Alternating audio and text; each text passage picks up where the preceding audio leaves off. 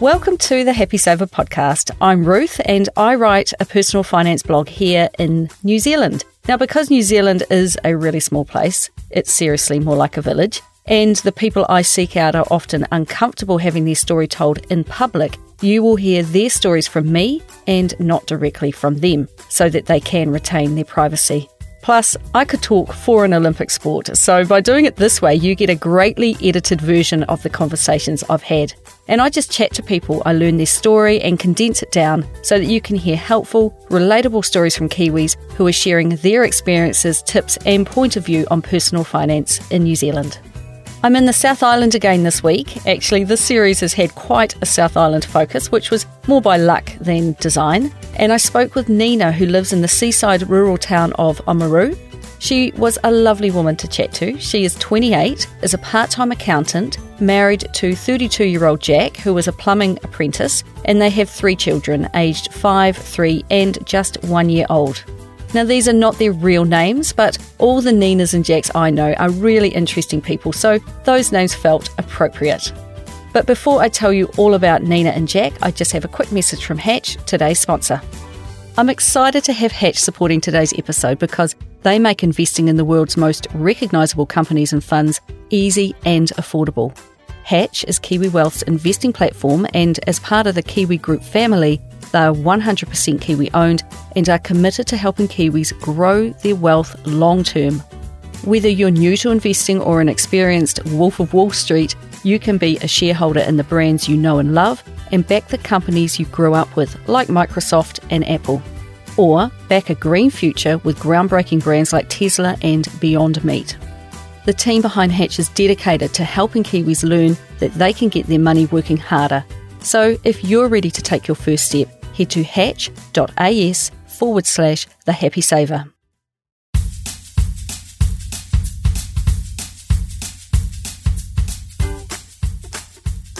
Nina grew up in a smallish town on the east coast of the North Island.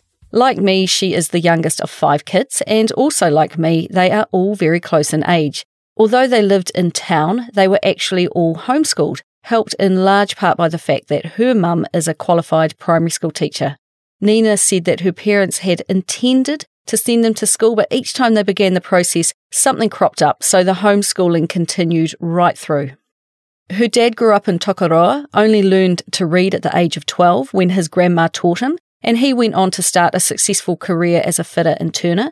Nina said that she had been speaking to her dad recently, and he said to her that money was tight growing up, with her parents having to save up and budget carefully if they wanted to take the family of 7 anywhere. But she said that although they lived in town, they were actually pretty rural and they spent a lot of time out in nature, tramping and having fun outdoors, which is an excellent and cheap way to entertain a bunch of kids. I was delighted to hear that financial education was very much a part of her homeschooling. Her own parents were themselves never taught how to save money, so they wanted to ensure that they teach their kids how to handle money, how to earn it, save it, invest it, and plan ahead for upcoming expenses. Her mum had Nina and her siblings reading one of my favourite money-related books early on. It's called The Richest Man in Babylon by George S. Clason. She said that her parents also got keen on Robert Kiyosaki of Rich Dad, Poor Dad fame for a while, even going so far as to buy the cash flow board game that he released, a game that promised to teach your kids financial literacy, investing, and teach them to be wealthy in what the game promised would be the ultimate battle for financial supremacy. Crikey. However, I've heard about Robert Kiyosaki's murky past, where he went from boom to bust a few times, and it was because of this that they went off him and his teachings over time. Still, it sounds like he managed to impart some knowledge in the brief time they studied him. She also learned about Warren Buffett via her schooling, and this was well before he was a household name, which really did show that her mum was trying to expose her to quite a wide range of people in the financial world. Nina said that her mum would not just give them one book to read on a topic, but 3 or 4 others so that she could read widely and form a more rounded opinion about a topic, spotting different views and biases of each author. Nina said that critical thinking and logic formed a big part of their learning. She said that they had a good education, but it was stressful for her mum to teach them all, plus it created quite a different kind of parent-child relationship as she yo-yoed from teacher to mum. Now, as a parent herself, she has made the choice to start her own kids at school. Her parents never ever gave them money. If they wanted some, they had to work, so from the age of just 11, she had a daily paper run which would earn her $16 per week. From the age of about 14, she had to buy her own clothes with her own money, and this went a long way in teaching her the value of money and how to budget and to plan. She was also really encouraged to not just follow the share market, but buy in, and from the age of 13, she remembers that she would add her money to her parents, and they would buy on their behalf, and then divvy out how many shares each child had. And she remembers that her very first shares were Tower and Fletcher Forests, then also some on the ASX and the TSX, which is the Australian and the Toronto stock exchanges. She remembers buying names like Almaden Minerals, Silver Wheaton and Atlas, and many others she has since forgotten about. It was far harder back then to invest internationally. Now we have the likes of Hatch and Sharesies to give us access to some international markets. So her parents clearly had quite a bit of knowledge and a brokerage account to be able to make all of these investments.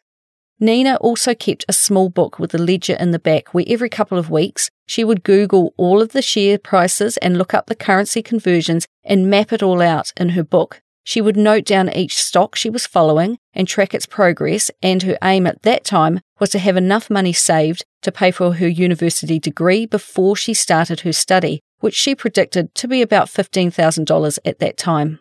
This ledger of hers was also used to write down everything she spent her money on, something she was taught to do by her mother and something that Nina said she had an aptitude for when her siblings were less interested. She recalls that her mum always kept all of her receipts, and on the last Saturday of each month, she would sit down and put them all in her own book, and she recorded all of the household finances really well. At 15, Nina started working about 4 hours a day at a local bakery, as this would give her money to add to her savings for university.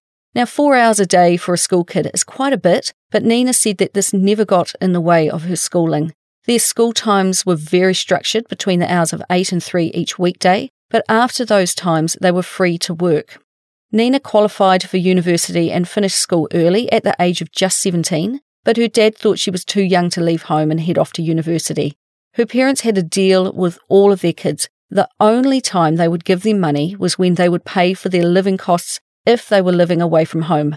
Nina is of Christian faith, which meant that they would have to board with family or friends if they were away from home, and she had decided by then that she wanted to be an accountant, but because she couldn't leave home yet due to being too young, she went all over town asking for work in that field, getting a job in 2010 working 20 hours a week while she studied online full-time for a Bachelor of Accountancy through Massey University. She bought a moped so that she had transport, and that got her from home to work and around town, and all up it took her 3 years to graduate, finishing at the end of 2012 and moving straight into full-time work. At the beginning of her degree though, in 2010, aged just 17, she put some of her university savings into a term deposit, and then she took out a student loan for course costs, which she intended to pay off as soon as she finished her study. The remainder of her money was being put to work in the share market, and I enjoyed one story she told me where she went into her bank because she wanted to transfer about $10,000 into a foreign exchange fund in Finland. She said that all the teller ladies gathered around telling her that it was a scam, and how on earth did she have that much money anyway, and if she made this transaction, she would likely never get her money back. She said she had been investing under the guidance of her family for years. They had also invested in this very fund, and they had all got their money back, but she left the bank having not made the transaction, feeling a bit shaken up by all the scrutiny. But, not one to be deterred, she went back another day and made the international transfer. She left it invested for about 2 years and made a couple of $1,000s when she pulled it out. She said of the investments made at that time that they were always quite short-term investments, just a couple of months or a couple of years, and she is looking forward to investing for the long term in the years ahead. Now, I tell you, for a 17-year-old to make such sound decisions is impressive. I hear of people whose plan it is to draw down on a student loan so they can invest their saved money instead, but many fail to follow through, and at the end of their study, they end up with a student loan that they can't pay back, having also spent all the money that they had invested.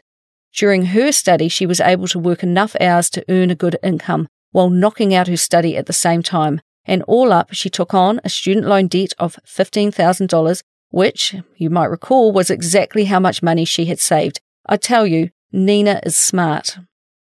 During these 3 years of study, she met Jack. He didn't grow up with much money either, and he had actually moved from South Africa to New Zealand with his parents and siblings when he was about 20 years old.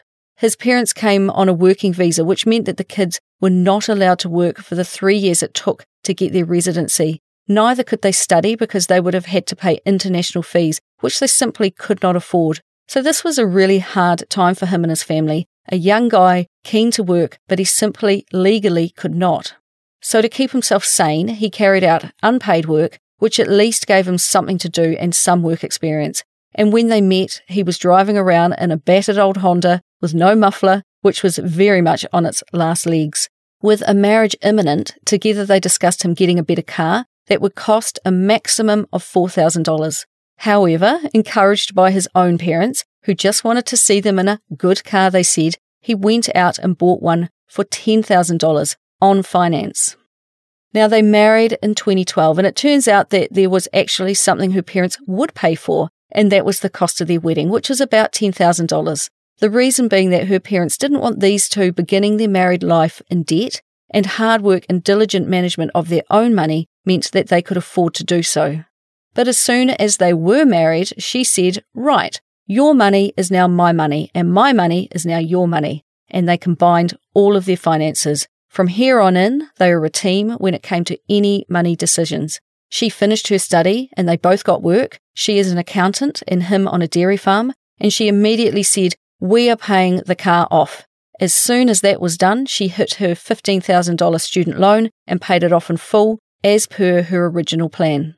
Now, I was pretty happy to hear this, but I did point out to her that many others don't really worry about their student loans and just let them be siphoned out of their wages for years to come. So why was she different, I asked? What made her believe that she could and should pay off debt? She did not like seeing a student loan payment deducted from her pay, meaning that every single week she took home a reduced salary. She just didn't like it one bit. Also, at that time, if you made any payment over $500, you saved 10%, which she said was a great thing. So she just wanted it gone because then she wouldn't get a deduction in her wages. She hates debt, and to her it is simply an extra noose around your neck, and she far prefers the feeling of being debt-free. Plus, she kept in mind that the New Zealand taxpayer put up the money for the scheme, and therefore you should pay them back. And she said to others, "Stop feeling so entitled. You borrowed it, so pay it back."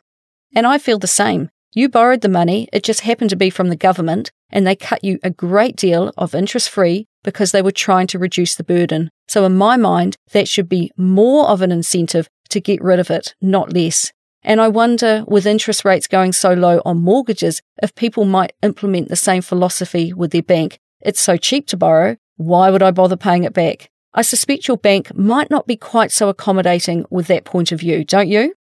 In 2013, they moved to Oamaru so he could take up a dairy farming opportunity. They had a free house to live in, and he earned $1,500 a fortnight. She found work with an accounting firm in the town, yet with a degree and 3 years of experience, she was only earning $18 an hour.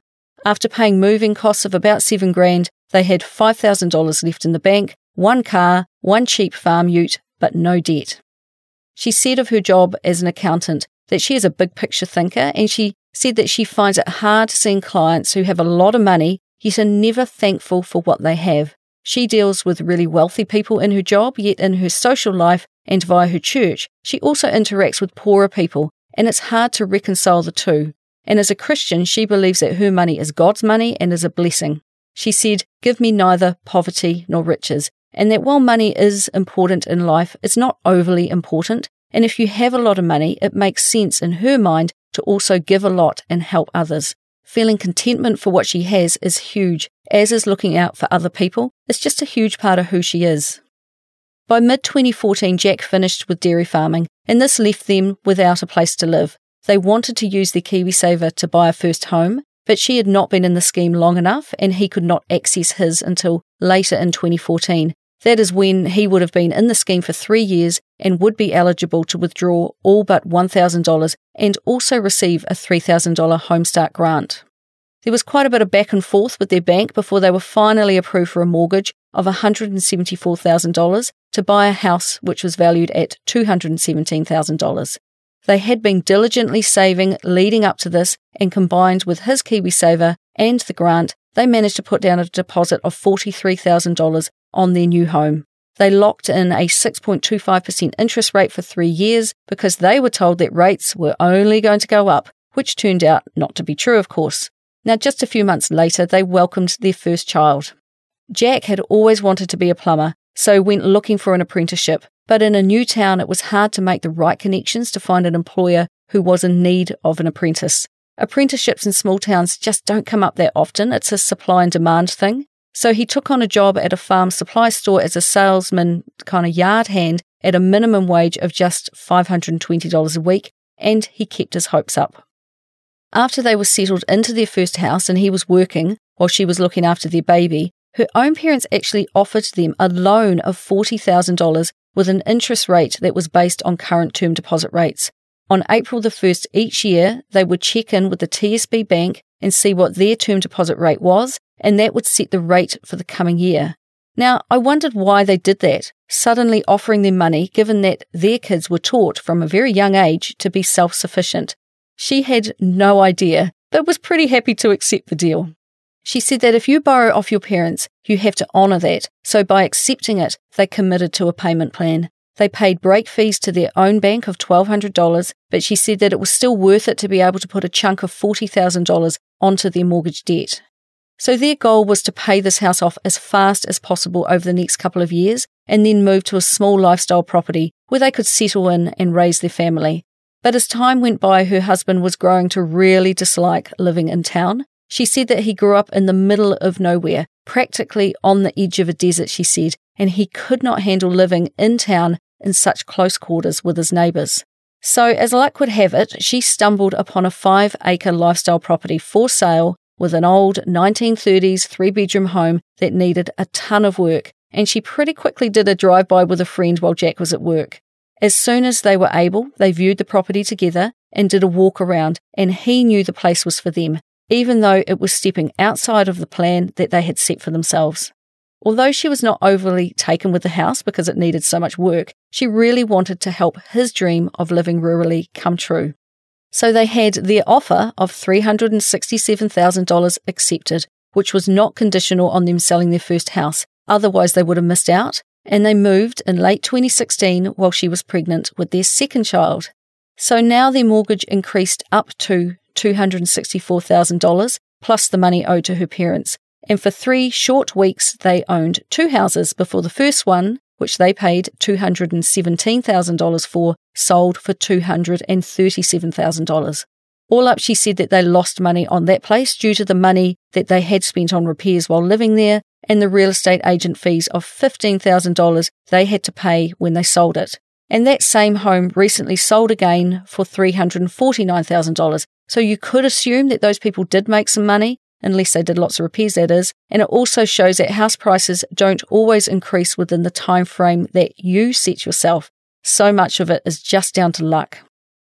Over the last couple of years, his parents have come and stayed and helped with some pretty big renovations, including double glazing, insulating, and rejibbing the place. They cash flowed these renovations and did all the work themselves to save on costs, and she estimates they have probably spent about $35,000 doing it over the last 4 years. And of these renovations, she said that they are constantly eating up their savings, which she is not happy about. But there is an end in sight, and although they are spending, it's low in comparison with others. Today their home is valued at about $470,000, and Nina referred to it on a number of occasions as their forever home, and I actually believed her and can see them staying put here for many years to come. Back when they bought the lifestyle block, Jack's income was only $607 a week, and she was now working a 20-hour week, so bringing in about $450 a week, so a combined before-tax income of about $1,057 per week, which is not a lot of money when you have a mortgage debt of about $300,000. But finally, in mid-2017 and in his late 20s, Jack got the plumbing apprenticeship he was after, and he instantly earned higher wages. It's a 4-year apprenticeship, which he will finish in mid-2021, so not long to go now, which is exciting for them both. He is currently paid $24 an hour, but he will get a pay increase when he qualifies that will take him up to $30 an hour with tool allowance. But it has cost them thousands of dollars over the 4 years to get him trained, with various course-related costs and him needing to buy the tools of his trade as well, which although he will probably have them for life, they often don't come cheap. The current Labour government is offering a much cheaper ride to those wanting to start an apprenticeship, but it's too late for Jack at this stage of the game. But for new people coming through, it is an excellent option. Today they have 3 children, and Nina is working a 15-hour week, earning $410 after tax a week, while Jack is working full-time, earning $830 after tax a week. Because of their low incomes, they also receive a Working for Families payment of $190 a week for their 3 children. So a total income of $1,430 each week, which she said they can comfortably live on. Of this, they tithe 10% to their church and community, and they are currently saving $250 each week for future renovations, leaving $1,037 for everything else, including mortgage payments. She said of their house that it's a bottomless pit when it comes to how much money they could spend on the place. So more recently, they have put in place the specific amounts so that they don't go overboard with it. And she is hoping that by Christmas 2020, they have it to a point where the whole home is warm, dry, and livable. And they may extend it eventually, but there is no room in any budget for such an expense in the short term. In November 2020, the mortgage is up for renewal, and because mortgage rates have gone so low, they will take advantage of that lower rate and increase their payments to $320 per week, plus continue the repayments to her parents. She said that this will mean that their loan principal will reduce by $200 per week. When Jack's pay rise comes in, it will be put towards debt repayment too, and they have used New Zealand home loans to structure their lending, and she likes a system they use called DebtNav because this gives an end date to their mortgage, and it will be when Jack turns 40. So that's a real line in the sand to aim for. Nina also tracks their net worth these days, including their KiwiSaver, cars and house, and theirs is currently sitting at around $200,000 and is quietly growing by the day. She looks at her bank accounts on a daily basis just to check that they are on track, and she is also using PocketSmith to budget, but she said that she actually struggles to stick to a budget. She said that sometimes their attitude is great and they stick to it, but sometimes they get a bit lax and they need to return to their budget. She said that it kind of works out okay because neither of them are overly spendy people anyway, but still they need to be cautious and not let wasteful spending slip in if they want to reach those goals of theirs. They still have accounts with the BNZ where she saves up some specific allowances for kids' clothing, for her garden, they have a huge amount of garden, plus an account for each child to cover their expenses. She has accounts for rates, insurances, holidays, and car maintenance, and she also has a lot of automatic payments set up that she can manage her money really well. And as for investments, well, there is little room in her budget for that too, because their focus is very much on getting rid of debt. But she has begun a small weekly payment of $30 going into Kernel, where she puts half into the New Zealand 20 Fund and half into the New Zealand Small and Mid-Cap Opportunities Fund.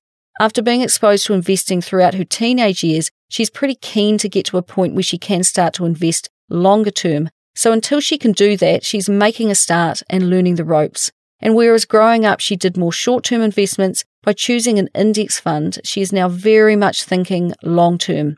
They both have KiwiSaver. Hers is in a Simplicity Growth Fund, and his is with BNZ, with a third in a Balance Fund and 2/3 in a Growth Fund. So these two, they have settled into the pattern of life, working, raising their 3 kids, and working on their home. And as you can see, Nina handles all the financial stuff, keeps accurate records of what's going on, and is also budgeting and projecting forward. She said she is quite black and white about it all. She is an accountant after all, and Jack's role in this is that he just knows to not spend money. So with her being all over this stuff, I did wonder how they handled money as a couple and how much they were communicating about decisions being made. She was actually feeling uncomfortable about this, that it was all on her to make sure she got things right for all of them, and she was feeling the burden of responsibility for this. So more recently, and nervously I should point out, she had a chat with her husband. The reason for her nervousness was that previous conversations hadn't always gone so well, and they put this down to picking the wrong moment to talk. He said that she would ask him money-related questions at the wrong time, say late at night when he was tired after work, and when maybe she was really in the right headspace of thinking and talking about money, he simply was not, and her questions would simply blindside him. Now, I can completely relate to this, as I do exactly the same to Johnny. I'm at my best in the early AM, and he, on the other hand, is barely awake and not really in any position to make a coherent decision. So now they make an appointment about once a month to sit down and talk specifically about their household finances, something Scott Pape from the Barefoot Investor really advocates for. And it just means that both of them can mentally be prepared for the conversation and both come to the table in the right headspace to chat. If something else crops up outside of that meeting time, well, they will discuss that too. The lines of communication are now very much open. And now Jack comes to the table mentally prepared, and he is more than happy to talk about it, as he sees that she finds it stressful managing everything on her own. She wants to make family decisions, not do all the deciding by herself. She said that this open communication is a huge relief to her, and from these catch-ups they've both realised that they want the same thing, to be debt-free, so it's really united them to reach a common goal, which is music to my ears. And I think what it also reminds me of is to not assume that once you are married or have reached a point in your relationship where you have decided to work together on your money, it's not a one-and-done conversation. You have to regularly check in with each other and see that you are both happy with the parameters of the agreement, so to speak. I often speak with people who say that either they handle all the financial stuff or their partner does, and it's always been that way. But just because it's always been that way does not mean that either of them continue to be happy with the situation. And that is why open and honest communication around money is just so crucial. It's just a way to check in with each other and check you are both happy with the arrangements. Now, Nina touched on it above. It's stressful making all of the decisions because there is that doubt of, what if I've got this wrong? So if you can talk it through with someone else, you can double check your decision making, and that way, if something does go wrong, you can take ownership of the mistake together. And when things go well, you can celebrate the success together. Through her work as an accountant, Nina said that she sees clients stressing about money while trying to work out how to get rich. But the only secret she sees is that those who communicate well, who spend less than they earn and live within their means, get ahead a whole lot faster. And that is pretty much what that book I referred to earlier, The Richest Man in Babylon, says. So does she have anyone else in her life apart from her husband that she can openly talk about money with now? Well, one of her sisters has just read The Barefoot Investor, so she was excited to chat with Nina about that. Plus, she has an older brother that she can talk to. And she also talks to her parents, which is great because they have wisdom to share. But they are at a different stage of their life, but it's good to get their perspective on her own situation. But as for close friends, not so much. They are not on the same page, which is a great shame to her. So what does Nina consider to be her biggest financial triumph? Probably buying their current house. She talked about it being their forever home, a pretty well-worn phrase, but I get the feeling from these two that she might actually be right. She thinks of it as that final resting place in a way because they know they can plant a tree and be there for years to come to watch it reach maturity.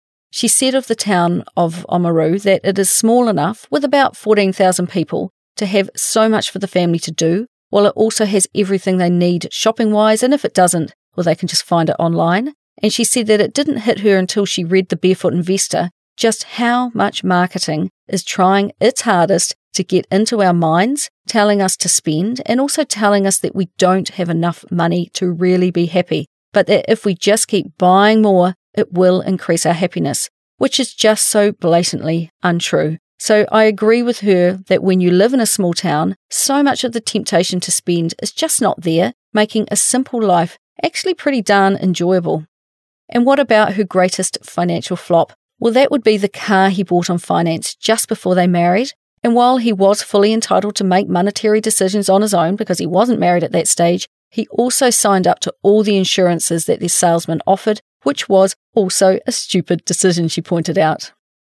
I also asked her what was the most extravagant thing that she has purchased for herself in the last 90 days, and her fast answer was more sheets of jibboard for the house, but the long answer was a recent weekend away for just the two of them in Tekapo so she could celebrate her 28th birthday. She said that they probably only spent about $300, but it was blissfully child-free. Looking ahead, their plan is to become mortgage-free as soon as possible. She says that they are not wealthy, but they are certainly comfortable, and her future plans involve finding out how much money they need to have invested so that they can enjoy a good retirement when the time comes. They have no plans to retire early, as many who follow the FIRE movement do, but she would like to retire semi-young, she said. Jack loves to travel. She's not so fussed about it, so there will be some overseas trips in their future. But with the kids so young, just 5, 3 and 1, plus with a pandemic on the loose, they are happily home-based for now. She wants to get the kids sorted, but like her own upbringing, she does not plan to help them out too much financially. Instead, she plans to educate them about money, like she was educated growing up. And along the lines of what the Barefoot Investor advocates, they will also equip their kids to make their own way in life as financially fit adults. And as far as day-to-day money habits go, she meal plans when she can, and she does her grocery shopping online, spending about $180 a week for this family of 5. They have their own cows and sheep, which supply them with meat as well, and they actually only go out to restaurants for dinner once or twice a year, although through their church they do a lot of potluck dinners with other families, where each family brings some delicious home-cooked food to share. However, if she is working from the office, she will often buy her own lunch. She said having got 3 kids organised and out the door, she is due a treat, which I agree with. 2 of her kids go to daycare for 2 days a week, where she pays just $5.75 per child per hour, and once they reach the age of 3, they are entitled to 20 free hours, so in total it's costing just $44 a week. Now, I'm a bit out of touch with childcare rates these days, but thinking back to a previous podcast where I recall a payment of hundreds of dollars a week for just one child, this sounds crazy cheap to me. But the difference is that Nina works part-time, so she has them in her care most of the time.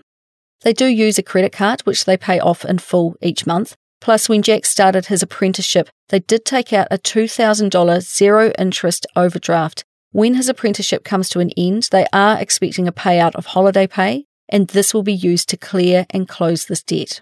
Now, as a non-churchgoer myself, and because I've spoken to a few people of faith lately, I was interested to know what role the church plays in her education around how to handle money.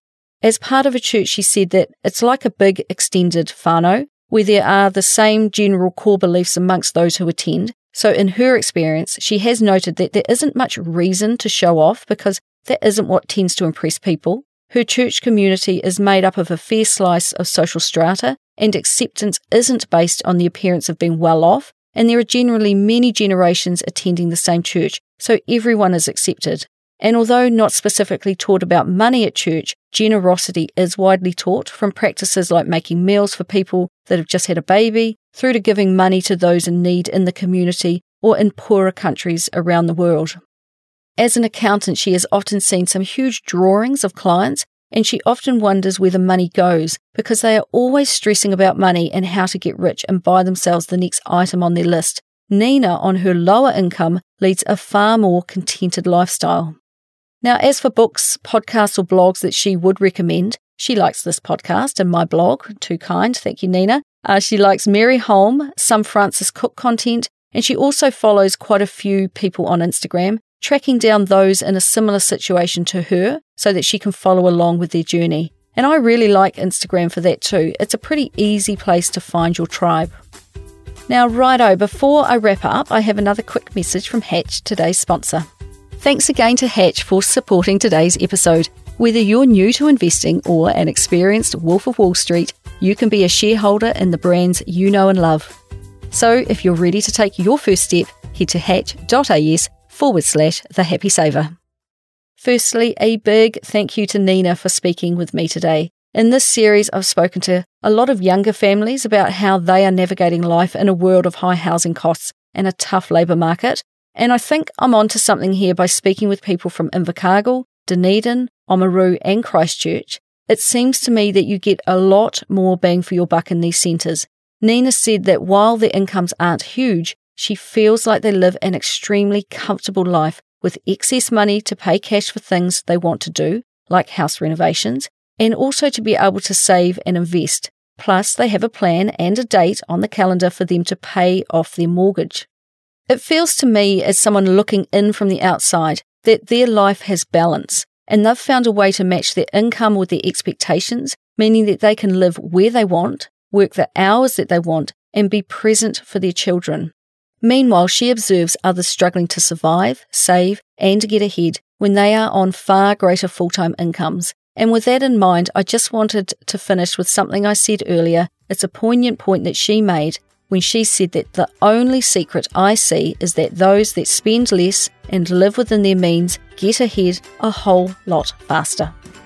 So that's all from me this week, and I'll be back next Wednesday with another money journey of another Kiwi. If you enjoyed today's podcast, please do hit subscribe, and it will automatically update in your podcast app each time I release a new episode. And if you want to get in touch, you can find me at thehappysaver.com. And if you feel the urge, leave a review and share this podcast with your friends. Those are the best ways that people can learn about my podcast, and I would love it if you would talk more about money with your own friends and whānau and help me continue to help others be better with money. So until next time, happy saving.